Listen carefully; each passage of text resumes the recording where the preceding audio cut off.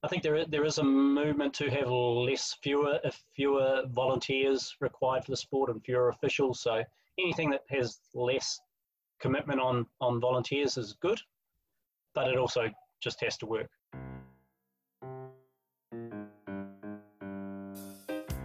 Welcome to Swim.Rocks, the show that shares ideas, information and inspiration between swimming people who stay dry. My name is Lachlan Vane Tempest, and on our last episode we chatted to Jay Thomas from Swimming USA and Mark Heathcote, CEO of Swimming New South Wales, about self-marshalling. We discussed how it was run in the US and the issues surrounding it. Today we continue this topic and head over to New Zealand. New Zealand has been using the self-marshalling system for some time now, so we chatted to technical official Greg Forsyth and swimmer William Campbell about their experiences with self-marshalling. First up was Greg Forsyth from Wellington. G'day everyone, and this is the second part of our self-marshalling topic. We just spoke to Jay Thomas and Mark Heathcote, Jay from Swimming USA and Mark from Swimming New South Wales, the CEO of Swimming New South Wales there. We now head across the ditch, and I'm not going to use that opportunity to have a crack at the New Zealand accent. I'm talking to Greg Forsyth. How are you, Greg? I'm very well, thank you. How's everything going over there? All right. It's straight. I'm working from home, so it's sort of a bit odd, and but we may only be a week away from something approaching and pretty well out of lockdown altogether. So brilliant. Absolutely. Just the border will be the thing. Yes. Yeah. And what is your role within Swimming New Zealand? So I am a referee. A nationally qualified referee, but I am the senior technical official in the Wellington region in the bottom of the North Island. Right, excellent. And what have some of your career highlights been? Career highlights? I've been fortunate to be, I'm also I'm a finalist starter, so I have been fortunate to officiate at 3 Oceania Championships, at the Youth Commonwealth Games, and obviously several national meets, but as a referee, national age group meet champs and New Zealand short course champs, New Zealand secondary school champs over many years. So at a domestic level, done quite a bit. Excellent. Man of the people. That's what you are. So yeah, we're talking about this self-marshalling issue. I know from my experience as a swimmer going over to your New Zealand short course championships, and I loved the idea of it. It actually made me feel less stressed and felt like I had more time, and I wasn't getting in trouble from the marshalers for talking and not sitting in my correct seat and all that. So can you give us just a little overlay of how it works over there in New Zealand? Well, for the first thing is self-marshalling usually happens only with either very low level club meets, when the club team manager effectively would play a role of marshal, would make sure the swimmers get to their lanes, and so that's a bit at a very informal level. But another meet that we typically use it here in Wellington is at our 13 and over, which we call a tier 1. So it's where the younger kids are away, and it's just older swimmers who are a bit experienced, and they will just marshal themselves. So it's not at a for junior level swimmers. I think generally people feel they need a little bit more structure around getting to the right place at the right time. So slightly older swimmers are probably more comfortable with it. So that's how it's been done domestically. And it's also used at open championships in the morning sessions at a national level. So in the heats, self-marshalling, but during the finals, there would be proper marshalling system. It's interesting you mentioned the team manager, because we were just talking, as I said, to Jay from Swimming USA, and we discussed that we could have a team manager here in Australia to make sure that, and take on that role as a marshaller in a way, to make sure that behind the blocks and no one's missing their race or anything like that. So it's very interesting you bring that up. You mentioned earlier before we started the interview that we have a check starter. You guys have a check starter or don't have a check starter?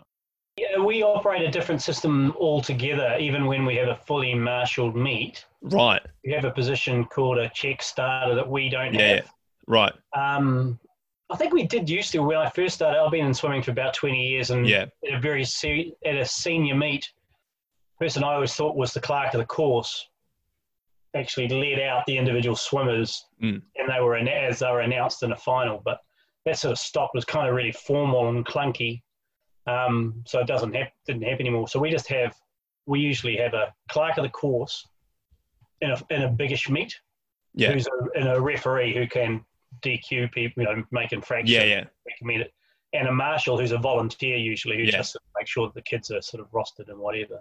Right. And that's our normal process. So I think there might be some duplication of some of your traditional roles in Australia. I'm not 100% certain how that works in Australia, but so we don't have the same system. And I know in Swimming USA put a bit more responsibility on the timekeepers to make sure that they're in the correct lane. Do you guys do that as well? Make sure that the timekeepers are checking who's in the lane? Again, at a lower level meet, typically it is the timekeepers will do that, and the kids will check with the timekeeper. Yeah. But it's not something we encourage officials to do. I mean, our IOTs, we certainly don't encourage to engage with the swimmers or get involved with that sort of thing. So it's it's something, again, it happens at a lower level meet, but not necessarily so much at a senior meet. Right. One issue that we were talking about, me and Ben Ramsden were talking about, was what if someone withdraws or simply doesn't show up? Is there a penalty? Is there an opportunity for them to withdraw before the meet starts? So in our region, at least, we would only apply a penalty in a championship level meet. If it was a time final or a final, then there would be a penalty. But in a heat, no penalty. So it's much the same. And in New Zealand, we run that in at a national level too. If you don't want to swim your heat at a national level meet or a regional level meet, then there's no penalty. It's an empty lane. If you advise us, that's great. Then the referee might know that there's going to be an empty lane. But if there's no empty lane, then if there is an empty lane, then the referee just advises the control room there's an empty lane, and whatever process needs to take place from there takes place. It's usually not a big drama. There have been issues with self-marshalling, but any type of meet, when there is changes to the program which happen late. Sometimes it can be due to a technical problem, and then you do end up with swimmers in the wrong place. It can be problematic. And does that make a little bit trickier for amalgamations? Yeah, it does. I mean, you have to republish whatever. What we do with self-marshalling, we will publish the whole program will be taped to the wall behind the blocks. Yeah. So the kids will check. So that is the last program published. Okay. Amalgamations in a time final event, it's on a case-by-case basis. If it's a longer event, so 200 or longer, and we've only got a couple of swimmers and we want to amalgamate a heat, then we might do that. But generally speaking, you just run with it. And that just goes on the fly. Just tell the timekeeper who's in the correct lane and make sure it's in the system. It wouldn't go. It isn't formal. It's not on the flyer formally. Right. Just an informal thing. Yeah.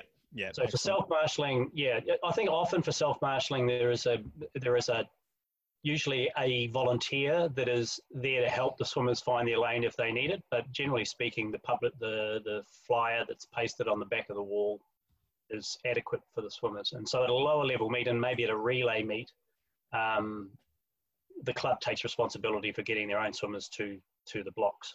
Basically. Right. And you're saying, the younger ones, that there might be someone, to tell them what to do and all that. I know in national championships, there's there's a lot more people than what there actually is at a lower meet. But does it run faster? Does it run slower due to self-marshalling? I think it's pretty much on a par. And I think the referee has to have their wits about them, working with the starter, I guess, to sort of keep their eye on who's where. And if there are swimmers looking like they are confused, then they have to take the time to make sure that the people that they get in the right lane. So I think that probably does happen on occasion, but that can happen in a marshalled meet as well if there's plenty of people around and confusion and younger swimmers. So I wouldn't say it's particularly a problem. No. Yeah. Certainly no more delays than caused by backstroke ledges or whatever else. Yeah. And what about when your age groupers at your national championships that are running late or something, and they run out and pull deck saying, "Oh no, I'm here." Like, do you get many of those at all? Or not many, no. At a national level, that would probably be a little bit of an issue. But no, generally speaking, it's the kids are pretty good. taking it seriously. They're there when they need to be. You do have a lot of kids mulling around, 50-meter heats. They've got a lot. You do have a lot of people and a lot of activity. It can be a little bit distracting for officials and hard to see what's going on back behind the box. But as I say, the only time it happens at a national meet is in heats. In the morning session. And only it opens. I'm not sure, you have to ask someone from Swimming New Zealand whether they've done it at national age groups. Right. When you've got a lot more swimmers involved. Right. Yeah, well, it seems like people from New Zealand are far more switched on than people from Australia. I can definitely think that there'll be a lot of teenagers who would get very distracted and not know where they are. So the biggest centre that you guys have in New Zealand is the Auckland Aquatic Centre, is that correct? Well, that's where the national meets have been held. The national long course meets have been held for the last 3 years. It's as a facility, it's kind of small in terms of the room around the pool. Yeah, there is adequate space. For that. Yeah. Yeah. So this question is probably not really relevant to you guys, but when you have the main competition pool and a warm-up pool that might be in a separate location, or it might be further down. There might not be a scoreboard or anything to tell the people where they're up to. USA Swimming used a clock and had a clock there and a rough guideline with like a timeline. So when a warm-up pool doesn't have the ability to look at the scoreboard to see what event they're up to, what things do you have in place? Okay, so again, at national level, I mean, it's only at the National Aquatic Centre long course. There is a small warm down pool at the end, so it's not an issue. There is another long course pool across the road. Right. Again, I don't think it's not really an issue. I mean, it hasn't been an issue. Yeah. At our local meets, it's still the responsibility of the kids to get themselves to the race. So if there are people that have been elsewhere, then they'll learn pretty quickly, I guess.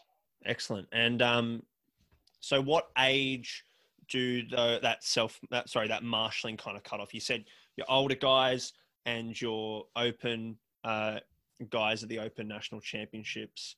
And obviously when they combine the short course, they combine age and open. What age group does it kind of shut off when they go from marshalling? There's no hard and fast thing. I mean, I think like I say, at a lower level meet and at a club meet, it sort of works because there's lots of people around. At the our 13 and over meet, we definitely think the kids have got enough experience and enough common sense to get themselves there and to organise themselves. And that's how it runs in Wellington, which is what I'm familiar with. Yeah. And I know from Swimming New Zealand did look at self-marshalling for juniors, which is the 12 and under festival, which is held around the country for 12 and under swimmers, and there was parents or managers quite strongly pushed back wanting to have marshalling, I think, to make sure that kids got their chance to swim. So I guess roughly that line seems to be 12, juniors versus age groupers. Yeah. No, that's a really good point, actually. And with the whole COVID-19 situation, are you guys having any discussions or any plans of obviously when meets come back, which will be a fair bit of time, but marshalling, do you have any ideas or any ideas that how you're going to marshal? Are they going to separate them from either side or no? I don't know I think it's too early for start there. It's just, we're just looking now and we are coming out of the lockdown, and we're moving through what we call level 2 hopefully into level 1 in the next week or two. And then we will look at it. I'm not sure what the rules around the meets will be. Yeah. I mean, obviously there's 100, the rule in New Zealand at the moment is 100 people in one place. So obviously most swim meets would break that rule. So we need to get clarity around whether, what the rules will be. So aren't really able to answer that. Yeah. And any improvements, is there any improvements that could be made for the self-marshalling system at all? I'm sure it could. I'm sure it can be developed to work quite well. I mean, there's all sorts of technology and things that you think you could probably, we could probably run. Have a scoreboard, a version of the scoreboard available for people to see all around the place. So, like you say, if they're somewhere else, they still get to see what's going on. Technology could solve a few problems. I guess it's familiarity as well. with the kids and make sure that they're used to the system and what to expect. I guess being consistent about how you treat people when they don't make their swim too would help. I mean, if you got to the situation where kids were not getting their swim and they expected to be accommodated, that would be difficult. But right. generally speaking, it's a case-by-case basis. So I don't know. I think it's not something that I think there is a movement to have fewer volunteers required for the sport and fewer officials. So anything that has less commitment on volunteers is good, but it also just has to work. So we're always working that balance, aren't we? Yeah, exactly right. And that's something that Jay Thomas said was one of the advice he has for us and the officials, who are so used to structure and all the rules and regulations around marshalling, is just to give the kids a little bit of leeway. If they are, struggling, they're at a line up in the bathroom to get their suit on or something like that, just to give them a little bit of leeway. So coming back to the running of a meet and the time between each race, do you know from your point of view, is there a set time where the starter might go, right, no one else is coming in, even if a kid's yelling saying, I'm here, I'm not done, like I'm here? Do you know if there's any set time? There's no set time. As somebody who's a starter and a referee, I know that you just got your eyes out open for what's going on, and if you see some activity that looks a little out of the usual, then you probably just slow things down until you're clear on what was going on. Just the same as you would if there was a person in the lane that you weren't expecting anyone to be there, you'd take some action to make sure that the wrong person wasn't swimming. So it's just case by case, bit of common sense and a bit of give and take, I guess. But it's hopefully kids get the swimmers understand what's required and more or less are where they're supposed to be. You should run pretty smoothly. Yeah, excellent.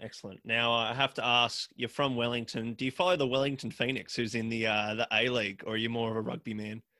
I am probably more of a rugby man, but certainly follow any Wellington team that's competing in an Australasian league, and they've been going pretty well this year. And hopefully they can get the finish of that season done and dusted at some point in the near future. I don't know when. I've heard a lot about football. Actually. Yeah. I know that they were thinking of starting it up soon, and my team, the Central Coast Mariners, is at the bottom of the table, so I think I'm gonna have to cheer Wellington. I can't cheer for any other New South Wales team or a Queensland team or anything like that. So hopefully they can get it up and Wellington can get into the finals and do a really good job. Anything else you want to add, Greg? No, I think it's just the point that I made before about, there's always this tension on having as few people involved required to run swimming as we can manage in a way that still works. And I know it's whatever's best for the swimmers at the end of the day, whatever's fairest. And I think that this is something that we could make work and keep it fair for all, and swimmers can do it, and we can reduce the burden on officials. And self-marshalling is a good thing, but it's just horses for courses, I guess, at the right place at the right time. Oh, well, that's an excellent closing statement. Thanks, Greg. Thank you so much for coming onto the show today. I know your Prime Minister is doing an excellent job over there, and you'll be swimming very, very soon. Take care, Greg, and thank you very much. Thank you.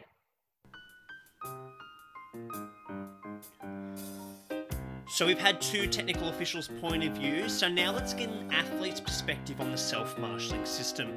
They're the ones who are in the system, so let's now go to William Campbell from the Whanganui Swim Club in Christchurch.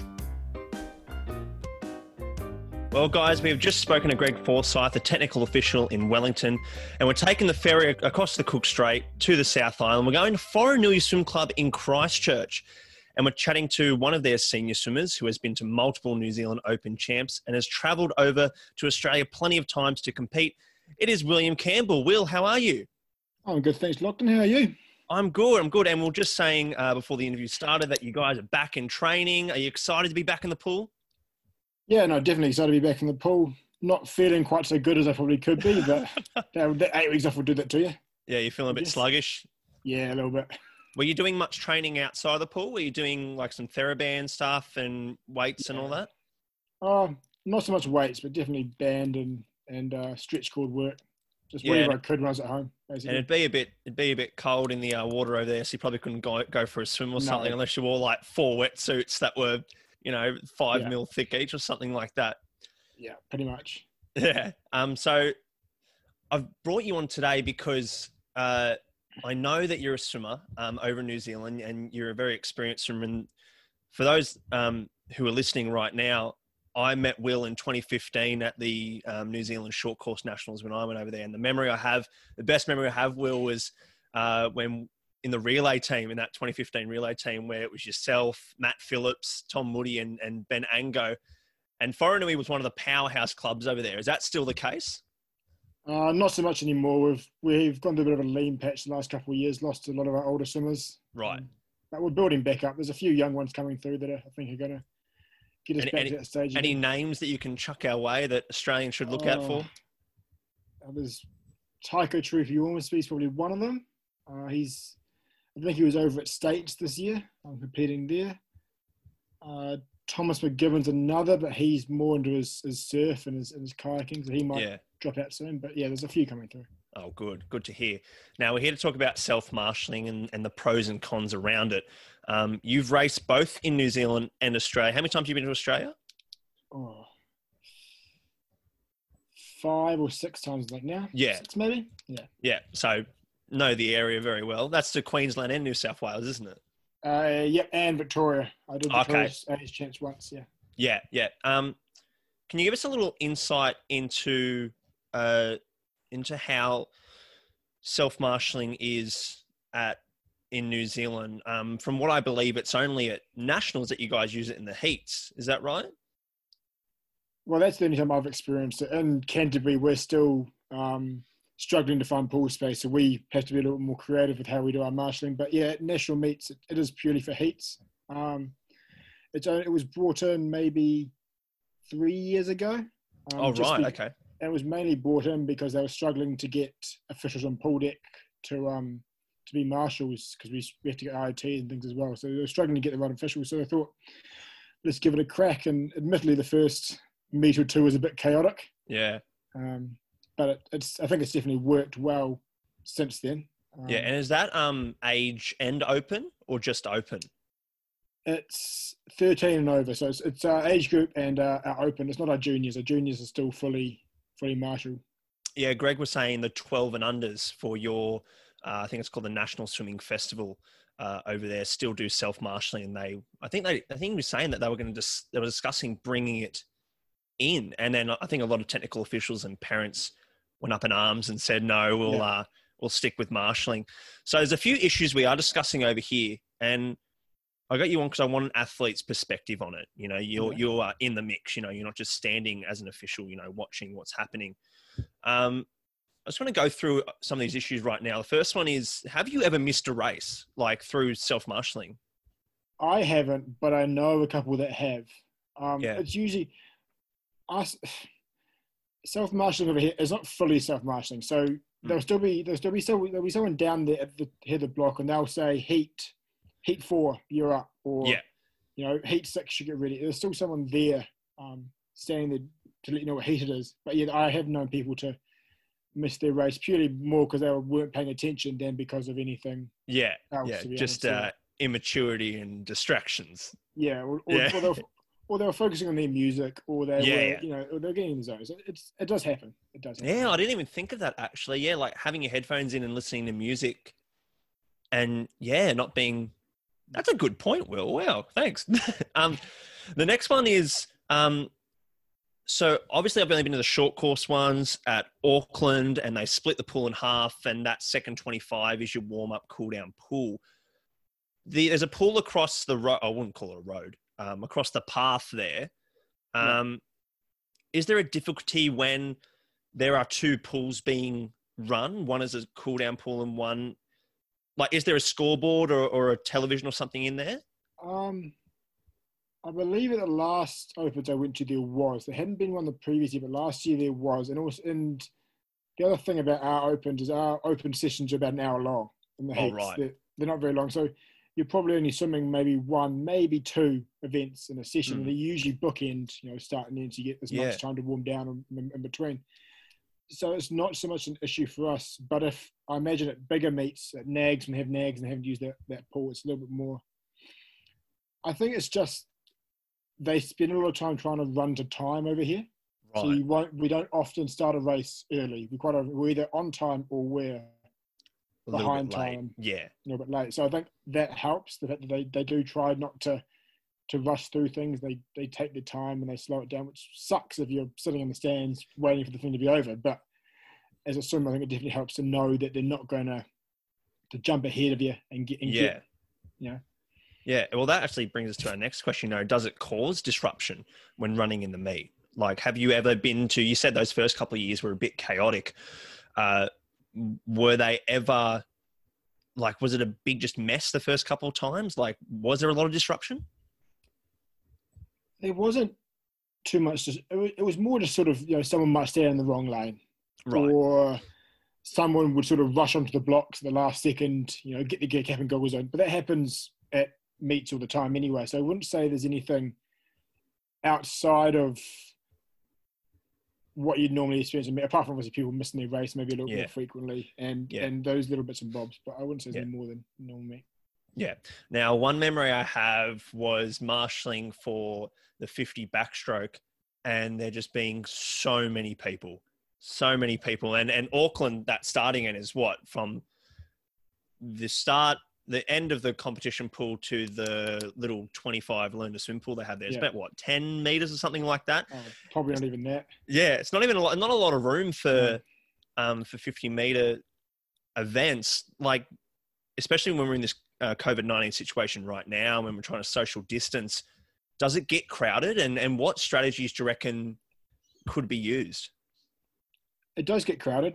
They've started using. They've actually moved all the clubs down a bit. So they've actually got the bottom corner, the 15-meter rope into the air, and they're now using that for some marshalling as well, which has made it a little bit more spacious. And they also let us go around the back of that learners pool now, and we can go around the learners pool. So there's a bit more space. But yeah, it can get crowded, and if you're stuck at the back, you're listening to music, you sit on the ground, you can't really see the board, and you don't know what's happening. So it does make things a little bit more anxious in that regard, I guess, for swimmers. You've got to be a little more switched on, which means you possibly can't be switched on for your race. Yeah.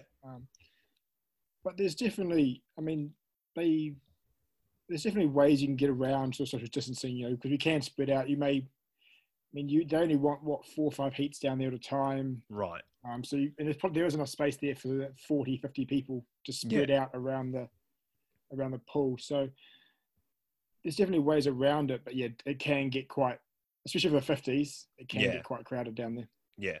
I was chatting to Greg Forsyth before, and he was saying that over here we have a check starter in Australia where, when the people walk out, they will parade the swimmers out, whether it be a heat or something like that, and then make sure everyone's in the same lane. You guys, Greg mentioned that you had that years ago. He reckons over 15 years ago or something like that. And he described it as formal and clunky. Now, you've been in Australia and New Zealand. Do you find it formal and clunky, or does what's your opinion? I'm quite a fan of the way you guys do it, because I like how, you've got to go check in yourself. So it is partially self-marshalling, but at the same time, that there's going to be someone there to sort of almost pick you up. If you are listening to music or you're sitting down somewhere and you're not really paying, there's someone who'll come and go, we're going now. Yeah, and double check as well. Yeah, double check. So I quite like that. We kind of get around about having that person standing there going, heat 4, you're up. Yeah. Which is all good, as long as you know you're heat 4. Yeah. Which I guess is putting more onus on the swimmers in that regard. So I do quite like the fact you have that person you can double check and just, does shepherd you along a wee bit. Yeah. But I can also see it can, for meets like Opens over here, which is literally like an hour long, it can be a bit clunky because you've got maybe 2 or 3 heats per event, if we're lucky. And having someone walking them out every time, it would just add, a minute to each race, and it blows out a lot more for that event, as opposed to you guys who have sort of a lot more swimmers per event over there when you guys are racing. So yeah, I can see why he finds it clunky, but I do quite like it myself. Yeah, yeah. Coming back to that 50-meter, the crowd in the 50-meter, would it be an idea if we could self-marshal longer events like your 4s and your 2s, but then 50s would be a bit more organised because they don't go for long. What do you reckon that'd be a good idea, or? Yeah, I reckon you can get away with self-marshalling down to 100. Right. Okay. Because I mean, even the 100, you've got a minute over, minute and a half between each race anyway, because time plus officials messing around and all the rest of it. But for 50s, I think 50s are definitely something that needs to be marshalled. And cleaned up a little bit. Yeah, just because they're very, the heats go by so quickly, and you could look up the board and say 19, and then look back up and it might say 26. So, yes. It's just too quick, I think, to do that completely self-marshalling. When you're trying to get the zone and all the rest of it. So yeah. And you've definitely brought a different element to this, Will, about swimmers with music on and trying to get in the zone, especially if it is a national champs and that's part of your routine. Which one do you think works better, self-marshalling or structured marshalling? Give us a little pros and cons list. All right. I'm a fan of sort of some bastardization in the middle. Right. The pros are structured marshalling. Obviously, the swimmers, there's no onus on the swimmers. Swimmers can do whatever they want, and they're going to get picked up by the person taken along. It means they have no responsibility for getting to their race, really. All they've got to do is turn up, listen to the name, walk out. And that's great as a swimmer because it gives you the maximum opportunity to get in the zone and get focused. The downside of that is it also means you've got to be at marshalling a certain time before your race to make sure you get called, which could put some swimmers off because they're used to having less time. They used to be able to be themselves a bit longer or whatever. Yeah. Whereas self-marshalling goes the opposite way. You put maximum onus on the swimmers, but they've got maximum freedom to when they can turn up and when they can go out and all the rest of it. So I kind of like a bit of both. I mean, I'm someone who gets to marshalling quite early. I quite like to be there and I like to watch the races before me and see what time's been thrown up and where I sort of have to be. But at the same time, I like to be able to get there whenever I want. Yeah. And then again, I like being, told my races and told where I am. But at the same time, I like to be able to go out to my race when I want. So it's some mix, I think, would be good. I mean, you guys do have it quite good where you just go and you check in whenever you want. As long as you're there for your race, they walk you out, and that's quite a good system. But I think it can definitely be improved especially with the long events.